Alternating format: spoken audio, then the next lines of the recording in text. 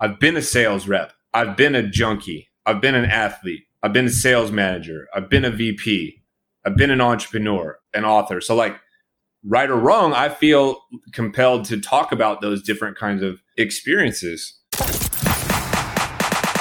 Welcome to Rep Your Brand, a podcast for B2B marketers who are looking to build their career through a strong personal brand. Rep Your Brand is hosted by Nick Bennett, one of LinkedIn's top voices on field marketing and personal branding. In each episode, Nick captures stories on how to overcome the challenges marketers face with growing their brand. So, if you're a marketer looking to open doors and create opportunities that you never thought were possible, then listen in to get tangible tips and strategies to build your very own personal brand. Hello, and welcome to another episode of Rep Your Brand, a podcast for B2B marketers who are looking to build their careers through a strong personal brand. I'm Nick Bennett. This podcast is brought to you by my friends at Motion. They're a done-for-you podcasting service for scrappy marketing teams in B2B tech. They're two of the nicest guys around, and the work that they do is truly world-class. You can find them at motionagency.io. And today, our guest is Scott Leese, CEO and co-founder of Scott Leese Consulting, someone that's a must-follow on LinkedIn, and someone that personally I've learned a ton from. Scott, thanks for joining me. Yeah, thanks for having me, Nick. Excited to be here. Yeah, absolutely. So everyone knows who you are. So let's kind of get into it. And I've heard you talk about this before, but one thing I'm curious about is how do you humanize yourself as a sales leader? What does that even mean? I think to me, it means, are you relatable and not somebody who sits in an ivory tower and gives off the appearance and aura that, you've got a perfect life and you've got everything figured out. So I think you make yourself relatable by telling your story, and storytelling is such a big part of marketing as it is sales. And you talk about the good, the bad, and the ugly. So allowing yourself to be vulnerable and open about the things that you've been through and how you got through them and how you overcame them. Sometimes the things that you're going through now, right? Specific example, maybe like, let's say that, I'm concerned about the well-being of my team, the mental health, physical health, this kind of thing. Well, one of the ways for me to demonstrate that I care about this is to take care of those things myself. So in me saying, hey, I have a doctor's appointment, or hey, I go to therapy a couple times a month and just do things to take care of myself, I think that makes me, and any leader seem more real, more accessible, more down to earth. It's like, oh, okay, this person is just like me. Like they're going through some stuff as well. And then that makes, I think, a safe place for your team, if you're a leader, to come to you and say, hey, Nick, is it okay if I duck out next week? I've got an appointment to go to. Yeah, absolutely. Take off. So that's what it is for me. Those are the things that stand out. And I'm optimistic. I feel like that's starting to become more prevalent. That type of shit, nobody talked like that when I was coming up, right? And I think it's becoming more common now. I think the pandemic accelerated that a little bit. And I think it's a good thing. Yeah, absolutely. I agree with you. I've been remote for like 8 years too. And it's just, you've really seen it kind of like you said, accelerate over this last like year and a half, but it's needed. Like people are going to burn out if you don't take this stuff into consideration. And it starts from the top. Like you said, if you don't have people that are kind of evangelizing this from the top, you're never going to get anywhere. Yeah. Amazing. No, I was just going to say that it really does. And, if you're in a leadership role, regardless of what department, the words are not enough. The actions have to be there to back it up. And you kind of have to go first. Something for people to think about maybe. Yeah, absolutely. And so you write a lot on LinkedIn. Like, how can your content be more human? Or how do you feel that your personal brand can help with leadership? How do those two play off of each other?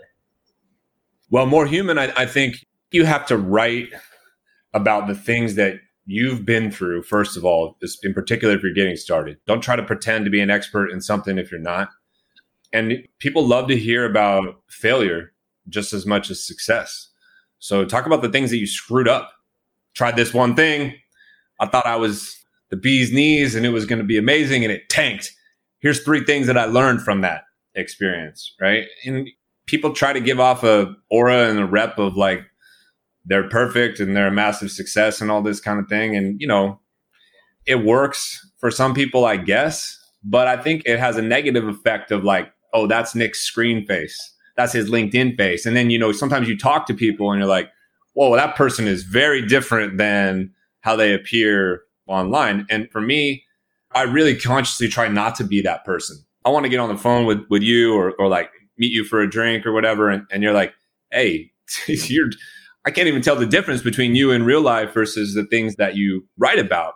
And I think that should be your goal, to find a way to share the things that you've been through and help as many people as possible while still being authentically you, not trying to cater to any particular master or group of people or an audience or things like that. Yeah, absolutely. I totally agree with you. I actually just put out a post about like that the other day. It's crazy, but it's so true. And so I wanted to ask you, like, how has your brand helped you go from employee to entrepreneur, running your own community?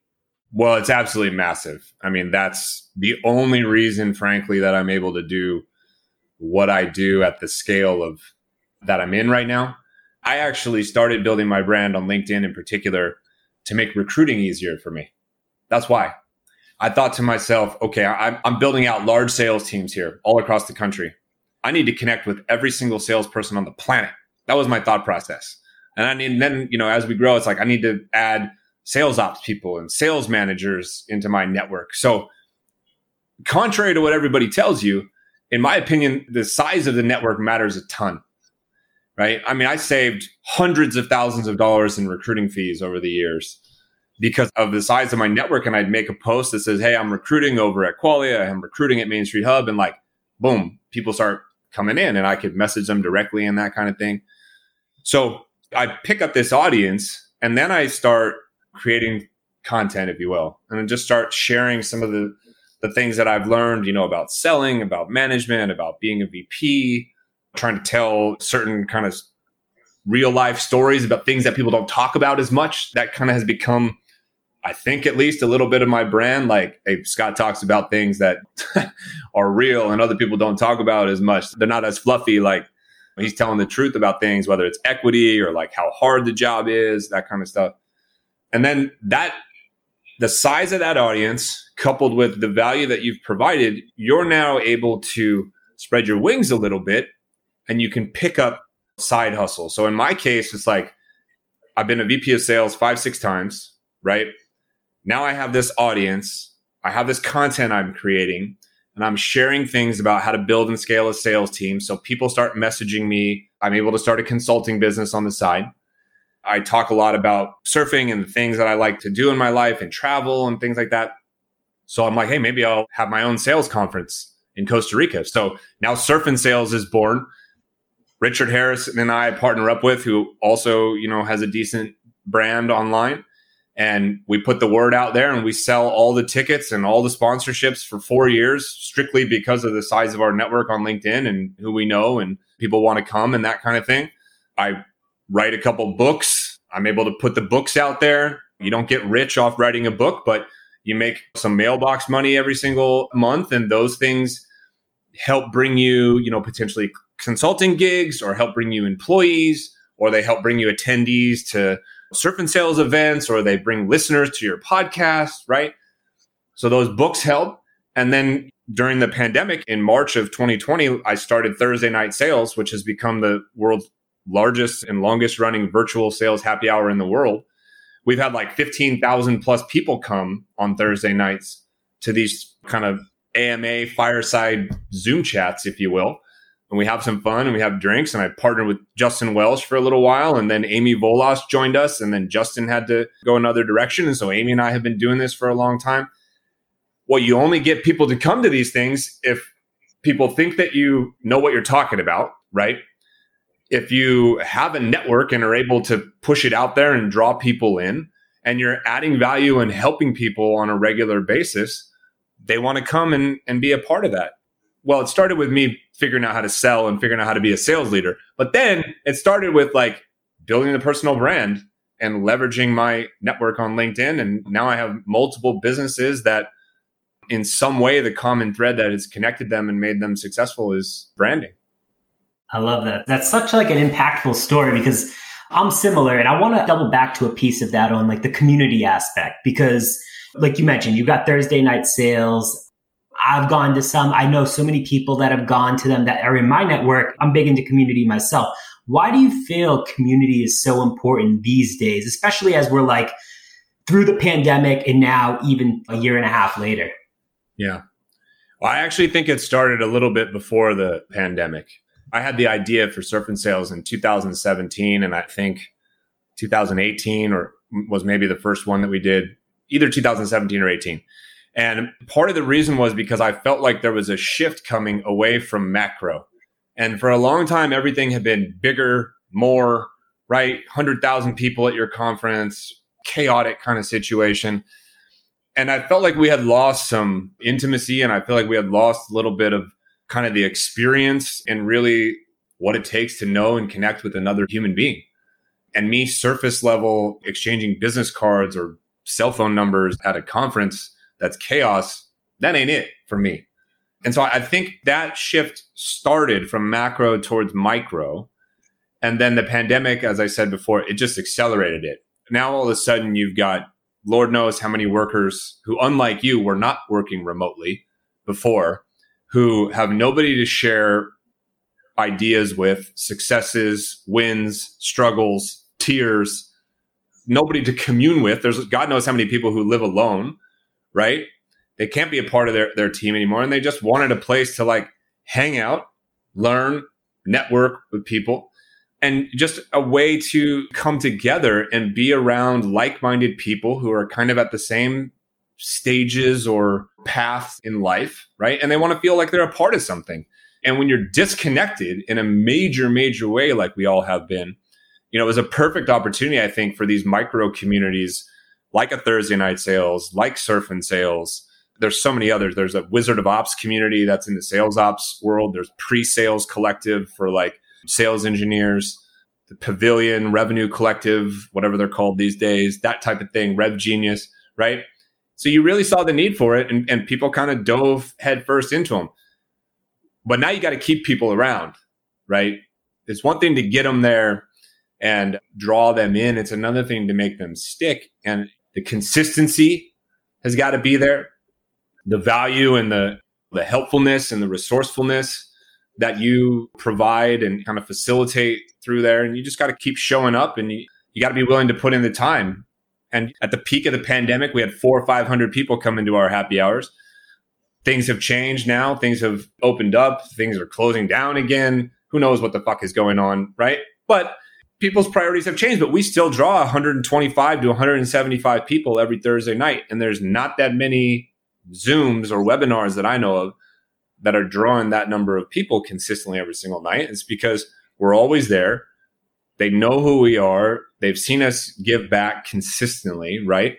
And I think that's a big part of running the community.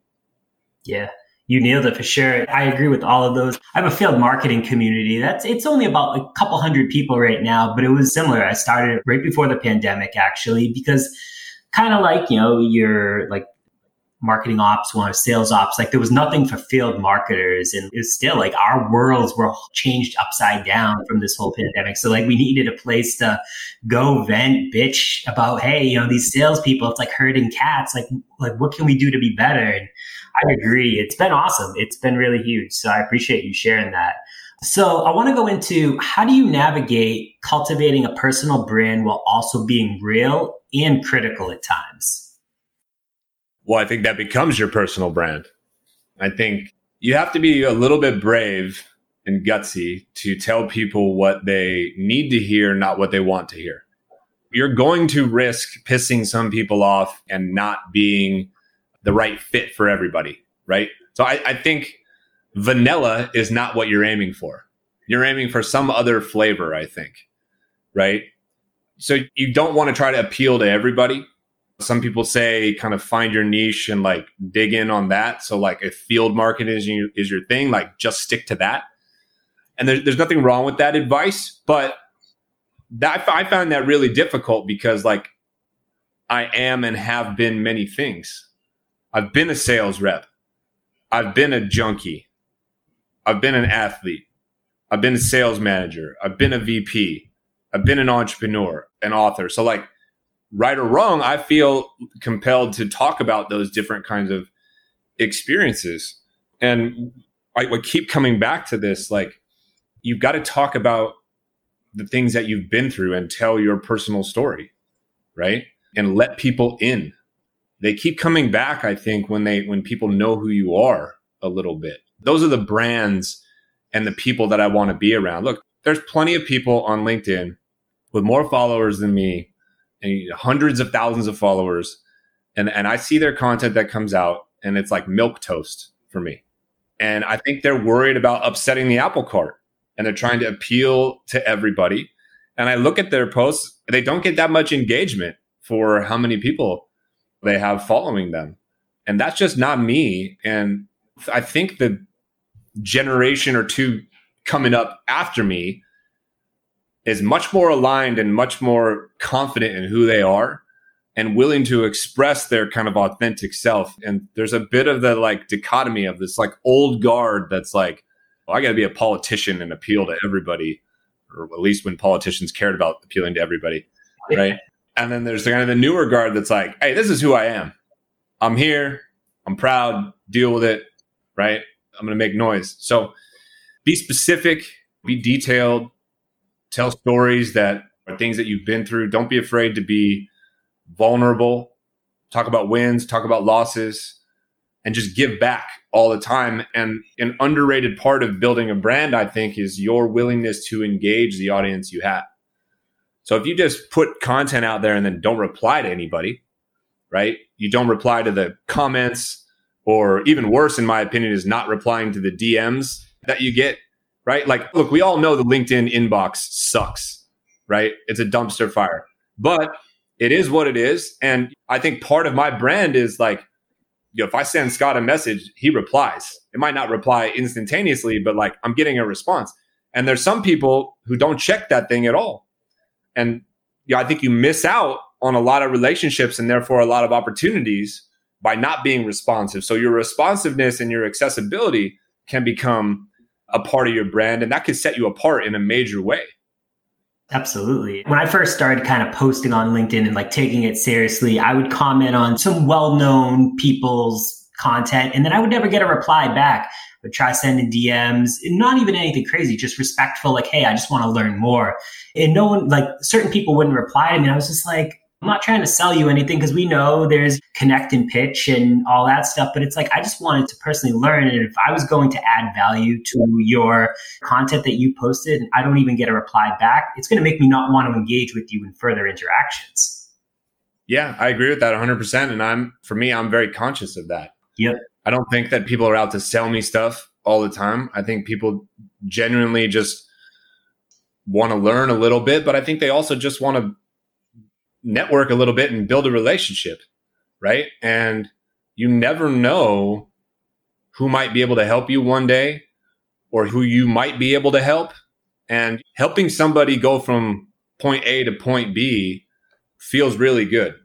It's one of the reasons you get into leadership is because you have this selfless kind of part of your personality that actually gets more joy and fulfillment from like helping Nick hit his quota, helping Nick get promoted, helping Nick become a VP or launch this particular thing, right? And having the ability to do that at scale when you have an audience is very, very rewarding. Is it time consuming? Fuck yeah, it's time consuming. 100%. 100%. And I know plenty of people who don't do it.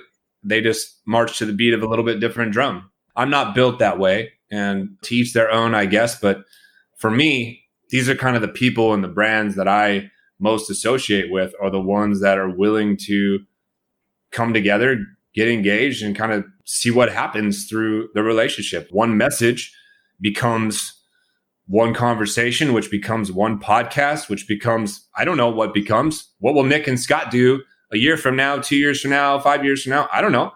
It might be something. It might be nothing, right? But it's worth it to me.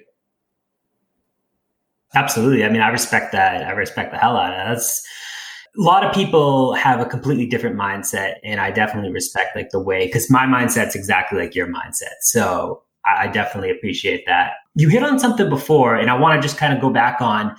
You talked about being an author. Like, what led you to wanting to write a book in the first place? And then, like, how did that impact your personal brand from like being an author and actually writing a book?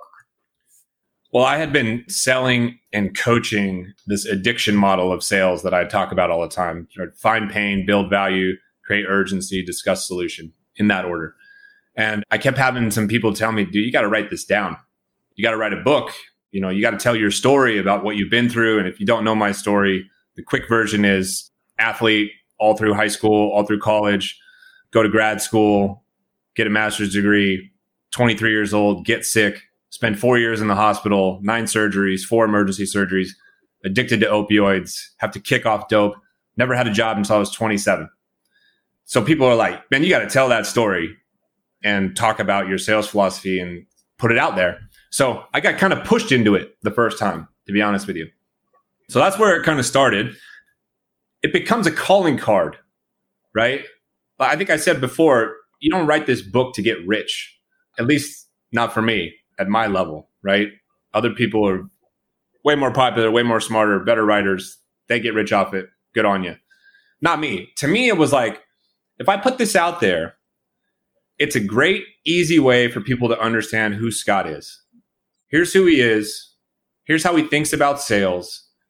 Here's how he thinks about the mindset required to be successful in sales, right? So if anybody wanted to work for me, they would have a good understanding of like my process with my sales team. If anybody wanted to build a sales team and was looking for a way to coach their team, that can help them.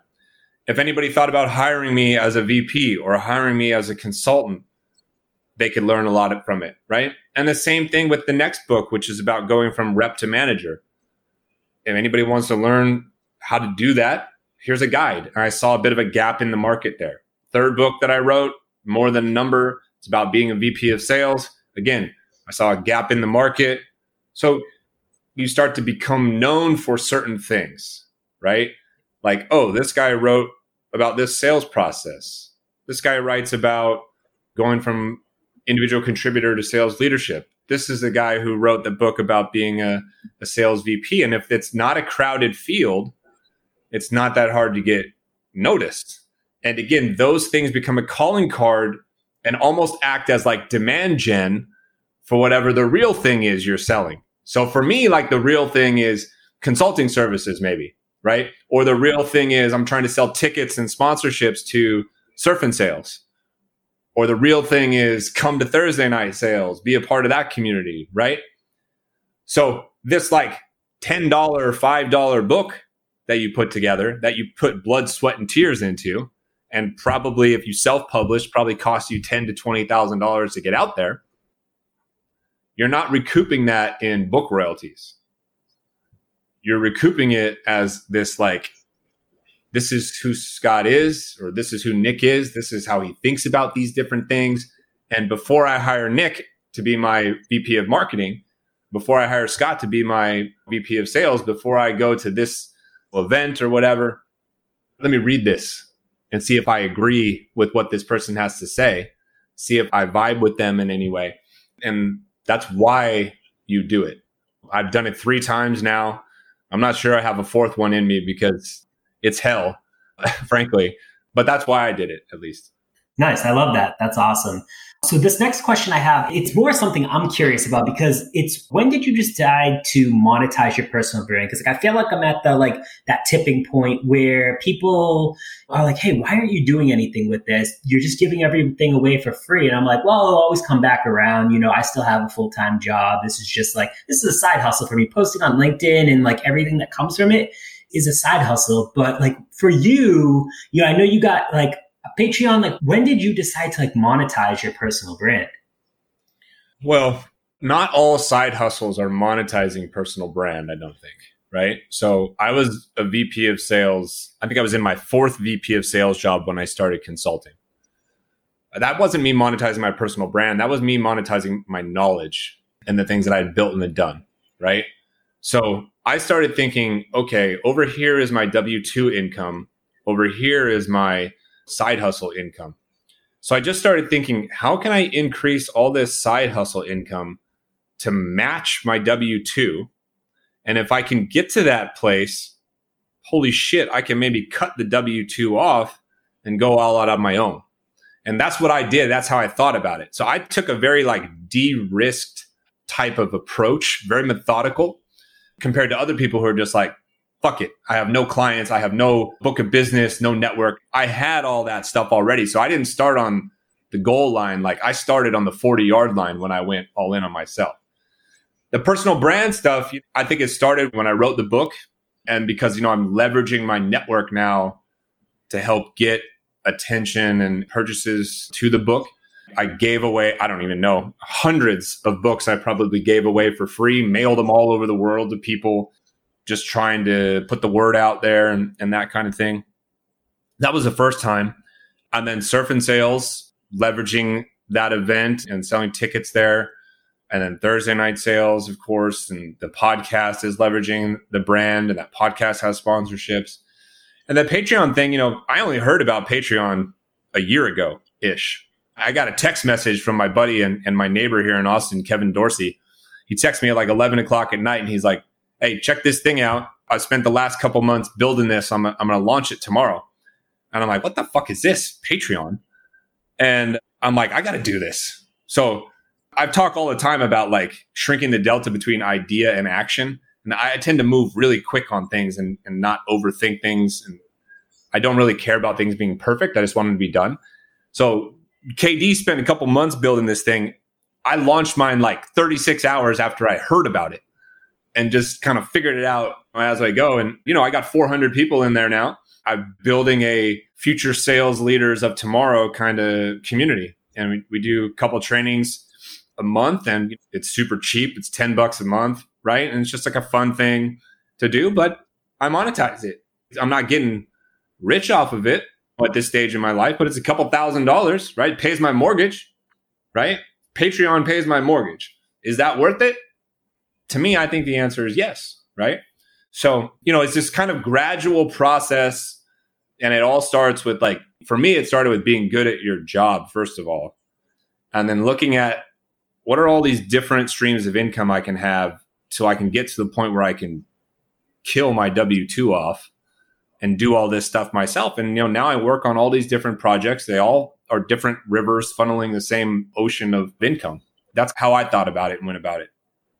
That's awesome. It leaves hope for a lot of people because I've always wondered that question at that point. But I mean, I know you're a fan of Gaetano as well. And Gaetano is another thing. You've got to be good at your job first. If you're just out there talking, some BS of do this, and you're not executing at your job, then it's not going to work. So super great. It just lands hollow. Yeah. It lands hollow. I think it's worth noting on this be good at your job thing. I probably had, I'm trying to do math real quick, but I spent at least more than a decade having no personal brand and doing nothing with it.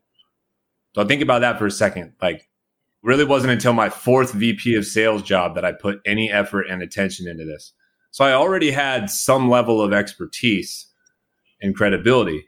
And I think the danger for some people is they're 6 months into their first job as an SDR and they're trying to teach everybody how to sell and how to have the right mindset and how to do side hustles and all this kind of stuff. And you just look at them and they're on their third SDR job in 3 years. They have a little side hustle here and there. And it's like, man, you're probably making not very much money. And you're trying to preach to everybody else how to be a superstar. And it's like, I don't think that's the right way to do it. Yep. Yeah, absolutely. For sure. So I know we're coming up on time. I got a few final questions for you because one, you post a good amount of content. You've got over 72,000 followers on LinkedIn. So and I know you mentioned this a little bit, the source of your inspiration from everyday stories of what you post, but do you keep notes anywhere or where are your ideas stored or what's your workflow look like? Yeah, this is the part that's against what everybody tells you to do. Yeah. So number one, I don't post every day. If I don't have anything to say or can't think of anything, I just don't write anything, period. I am not one of these people that can sit down on a schedule and create content, right? I'm not somebody who's okay, every Sunday at 6:00, I write out all my LinkedIn posts for the week. Fuck that. I can't live that way. I don't do that at all. So if I'm not moved in some way, if the spirit doesn't compel me to post, I don't post, period. So where does the inspiration come from? I mean, it just comes from living life, right? I have thoughts that come into my head, or a conversation that I had with somebody else that sparks a thought.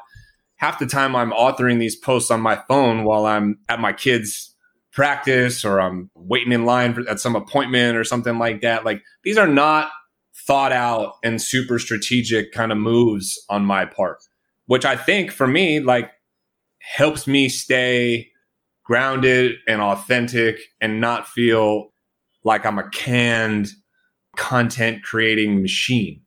That's just not my thing. So I don't sit down. I don't strategize. I don't come up with a theme.